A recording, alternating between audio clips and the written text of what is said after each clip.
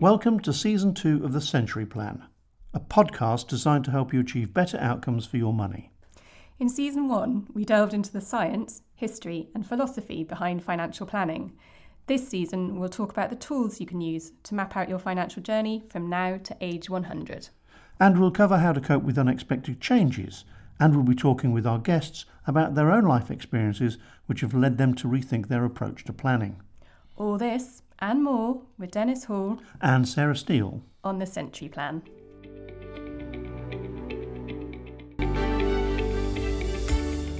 We're talking this season about the tools we use as part of our financial planning. I guess visual tools are a big part of that. So I was interested to hear you say in our meeting yesterday that if it can't be described using words, then it's too complicated. You care to explain? Well, I was probably being a bit glib, but I've always been attracted by that simplicity, and both Einstein and the physicist Richard Feynman have said something like, if you can't explain something to a first-year student, then you probably don't really understand it yourself. And they also talk a lot about the simplicity. There's beauty in simplicity, and I like all of that. You know, I think financial services, legal services, we very quickly make things complicated. And that doesn't help anybody, because I think, I don't know about you, the amount of information that's coming to us these days, we're having to absorb and deal with a whole lot more. It's really our duty, if we're in service to other people, to help them understand these things quicker. So that's, for me, is how simple can I make something is probably a mantra that I try to live by. Okay. So in order to help people understand, well, we know different people respond to different types of learning or understanding. So, for example, auditory learning, people listening. So maybe like people listening to our podcast. There's kinesthetic learning, which is being tactile or physical with things. I'm not sure how well that would work in the financial planning world. And others like visual learning. So using graphs, charts and diagrams to interpret information, which I think is something you're more likely to use with your clients, would you say? It is.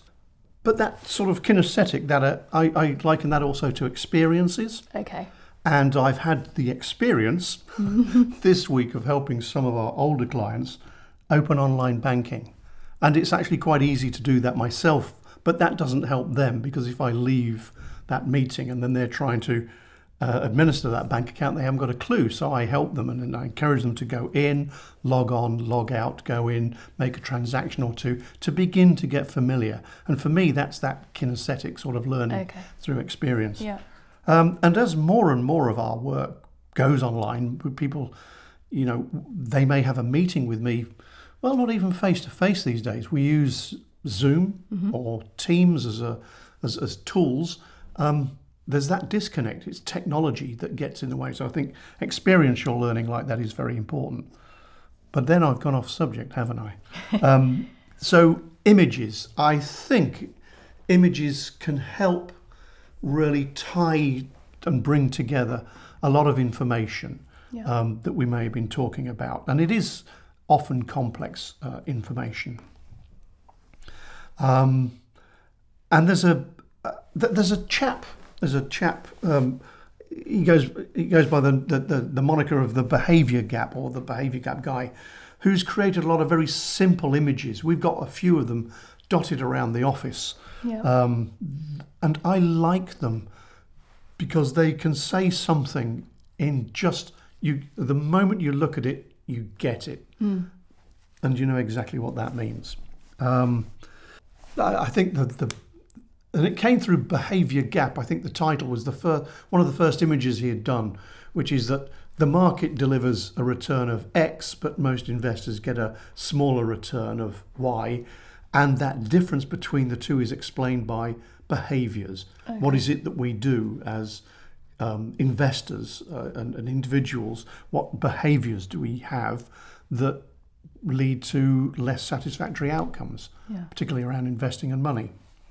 Yeah, and is he the guy? We've got some like Venn diagrams in the office, which, as you say, you look at them and you immediately get what he's saying. I'll have to put some of them up on our Twitter page We so will. that listeners can tell what we're talking about. I can describe my favourite Venn diagram, and for people who've probably forgotten what a Venn diagram was, we did learn this at year something at school.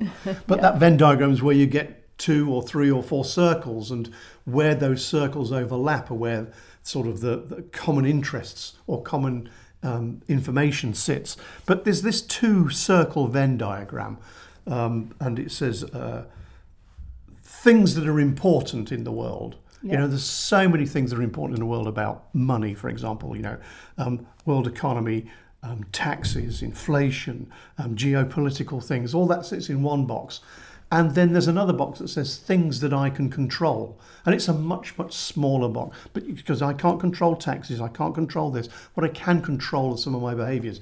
So the tiny little sliver where those 2 circles interact, things that are important, but things that I can control, is very tiny. And then there's an arrow up to that little tiny sliver, and it says, concentrate on this. And everything else. When it's so simple, and it's the kind of information that coaches and gurus would charge you hundreds of pounds for and spend a day sort of on a seminar trying to teach you that skill of just focus on what's important.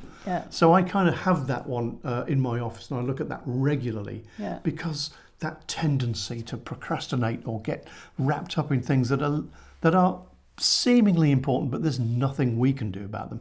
Concentrate on things you can. And that's so important when we're dealing with our financial planning. That's a good mantra. And that's who is it? Carl Richards. Carl Richards, that's the chap. Was he a financial planner? He was a financial planner. Our world? He was in the US. So if you ever see any of his diagrams, behaviour is spelt wrong. And that's the thing that anyone who comes into the office and sees, because we've got his diagrams with his sort of signature on the bottom, behaviour gap, and the spelling's all wrong, and it is all wrong. And I wonder whether we could get him onto a future podcast. Wonder whether we could get him onto a future podcast. He's a very interesting guy. Had been a financial planner, not a particularly successful one. All right. Well, I mean, he was human like the rest of us. I think the story is out there, so I'm not saying anything that I'm not talking behind his back.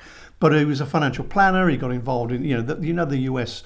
And the sort of subprime and the mortgage collapse, all that 2008. Well, he had sort of over-mortgaged at a point, and then his world collapsed and almost had to file for bankruptcy. This is a financial planner, by the way. Okay, excellent. But we all make mistakes and we all get caught up in the hubris of things. But he sat down and started sketching things out on the back of scrap bits of paper, napkins, to the point where he simplified a lot of things, and the New York Times gave him a column for about 10 years. And so every week he would put in there this sort of sketch and then a little kind of story behind what the sketch was. He eventually it created a massive movement. It helped him. So there's a source or the reason for writing a couple of books, which are both very good. So, and a lot of that, again, is around simplification, or how can you make complex subjects really easy to get a handle on? Because until you do, it's very hard to make a decision. And that's really what we want to do. You take all the theory in the world, but if you don't really understand it or you feel very confused, you're not going to feel confident about pressing the button to say, let's get this done. So it's all about fast-tracking that to get to a decision. Okay, so we're talking about helping people understand their financial planning, understand the process, come to decisions by simplifying things and using visual tools. So if people come into our office, obviously they see the behaviour gap pictures on the walls, but where else do you go for the visual tools that you might use in a meeting that will help people? Well, there's a lot of information and data out there. Sometimes data is presented in ways that is very complicated. And I mean, and I'll admit it, I'm not a guy who likes spreadsheets. I don't really like spreadsheets. And Dimensional is a sort of a fund management firm we've used a lot. They put together some great visuals about the randomness of returns. They got this, it's like a patchwork quilt. So if you think of think of every developed market like the US, the UK, Japan, Germany, France, and you say, and you sort of, you ranked them every year by which was the best performing and which was the least performing, and they all had a colour, a square, and you ranked them in a column. And then the next year you did another, and then the next year you rank them all again. You create this patchwork quilt, of which when you look at it, you say this is completely random. There is no pattern in there, because humans, we are, in a way, we're wired to look for patterns and even find patterns that don't exist. It's got a name, actually. It's pareidolia, where we look for things that aren't there. Images of Jesus Christ on a piece of toast. Yeah. You look at your washing machine and it looks like a face or something. You open the door and there's a sheet hanging out. It looks like a tongue and the dials of the eyes. Pareidolia is looking for things. Is that what you do? I do it all the time. Look at that doorknob over there. It looks like yeah, dogs in clouds. Things like that. Everything. We're looking for patterns all the time. Yeah. And so if you can sort of get an image and say, look, the stock market, there are no patterns that you can look at. You come against the people that are chartists. Look at this chart. It's doing this double dip. That means it's going to do something else soon. Complete rubbish, in my opinion. Okay. I mean, it through randomness, it might look as though it works, but over a period of time, you find out it doesn't. So again, taking that patchwork quilt as an image to say, you can stare at that all you like, you're not going to find a pattern. Mm-hmm. Also, I think looking at, it's very easy to show somebody through a simple line chart about over long term the returns that have been achieved through various asset classes like cash, fixed interest like government bonds, different stock market returns, property. And if you took a starting point 30 years ago and an end point now, and you ignored what was happening in the middle, most people say, well, I like those things there called equities because they've given me the best return. Yeah. And until you can kind of picture it and show them what that long term has been like, so many people are attracted to the perceived safety of cash. But over the long term against inflation, cash is probably more risky. Well, it is more risky, in my opinion, than investing in the long term returns from stock markets. If you're thinking about it, you're investing in, I suppose, everyday ordinary people. So here's a sort of a visual story I talk about. When people say I don't want to invest in the stock market, now I can say you don't want to invest in yourself and people like you, because every day around this world people are getting out of bed and going to work. They're going to work to improve their lives. They just happen to be working for companies, and some of the companies they work for are listed on the stock market, and those companies are trying to make profits. As far as the employee is concerned, it's because if I work hard, I'm going to get a pay rise and improve my life. If you invest in the stock markets, you're invested in every single person out there in the world that is going out there every day working to improve their lives, and as a result helping to improve yours. Okay.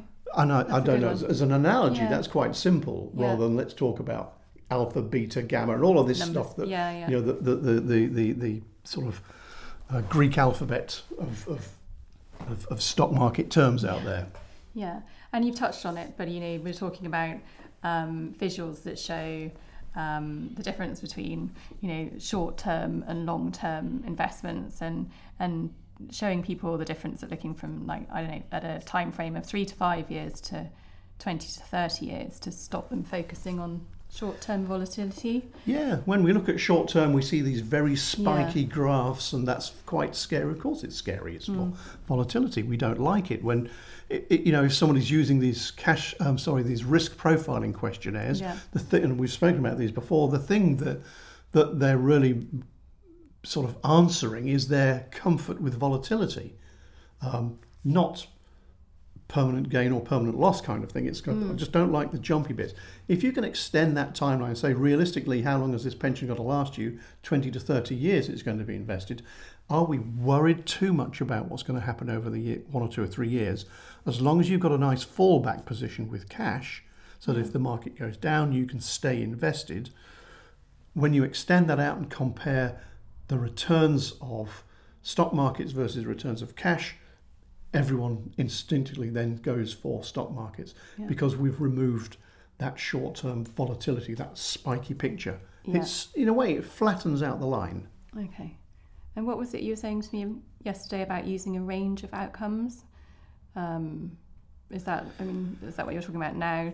Yeah, well, I think also some of the terms is that if you're using cash flow modelling, and what you're really trying to say is, what's going to be happening to your money if under these sort of circumstances, we tend to take straight line projections, and that's not real life, is it? No. So things move up and down. So what's the likely range of outcomes that could happen? What's the spread of returns? Because I could be at the beginning of a bull market, or it could be a period where as they have done recently, markets have been going sideways for the past couple of years.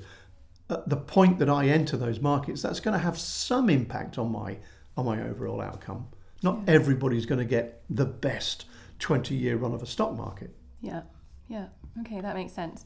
And we were talking about one of your clients who you say when you have conversations with him likes to use sort of visuals and analogies, and there was something about making ripples, not a big splash. Yes, this is Peter. He's got a nice. I like his choice of words. I know we've probably used one of his before about if he's going out to work, he doesn't want his money sat by the pool drinking pina coladas. It's got to be working harder than he is. Yeah. And I really love that as a visual. Yeah. I can get a mental picture of money sat on a sun lounger with lovely life here. Get out to work, master. But the other one he's got, he said that there's something he said, and I've built on that. He said, when I'm getting to an age where I've got to think about what happens when, something happens to me, and I don't want to leave crashing waves smashing into the rocks for my family to sort out. I'd really just like there to be ripples. Okay. And I thought, what about the high diving board? If we left the high diving board, that's the beginning of our life's journey. It can be incredibly complicated as when coming down, on the difficulty scale of 10 or the difficulty scale of 4, whatever it is, each to their own. But the point that you exit, I suppose, or as you're approaching the surface of the water, in order to have a very smooth entry into the water, you've got to sort of position yourself so that you're not going to leave this huge splash or a belly flop into the water. That you just want to pierce it like an arrow. Yeah. And I think a little bit about financial planning. If it's just, I've had a very, very complex life, but as I get a bit older, I need to simplify this so that the point that I exit, it's smooth. Okay. And I guess that's the sort of work that you can do with your financial planner. I know you've done that with lots of your clients. Yeah, and they get to that sort of state of thinking themselves. They don't really need me. But it is a really nice sort of visual tool to think that I now want to enter a glide path. Yeah. I want to be, when I enter the water, the point that I'm no longer here, that's got to be smooth. I just need to leave ripples behind, not huge waves. Okay. All right, well, that's lots of visuals we've talked about. So although we'd like to think that what we say is clear enough for us all to understand, by using visual images like we've just discussed and tools, that's a really good way of reinforcing and checking that there's understanding. You're very right to bring that point up. It is about checking understanding, because we can talk and talk and talk, and people can say yes, and think they're understanding it, and then you put a visual in front of them and say, yes. You say, oh. Well, people are polite, aren't they? And yeah, and if you can get that, and I don't like to have too many or too complex. I need to be able to sketch these things out very quickly and use simple terms like this is the engine, this is a something, Yeah. So in a way that people can just relate that to their everyday life, because although money and finance has been my everyday life for 40 years, it's not everybody else's. No, exactly. As I've discovered this week by helping people open bank accounts. Exactly. It's not easy for some people. No. Okay, well, visual tools are great. They have their uses. And if anyone wants to look at some of those visual tools we've been mentioning, particularly the behaviour gap images, we'll pop them up on Twitter. Yes, we will. And I think we should see if we can contact Carl and get him on, just to get his story and just, the thought process behind some of these visuals and what some of his favourites are. I've got some of mine. That would be a good one to have some weeks ahead, months ahead maybe. Okay, good plan.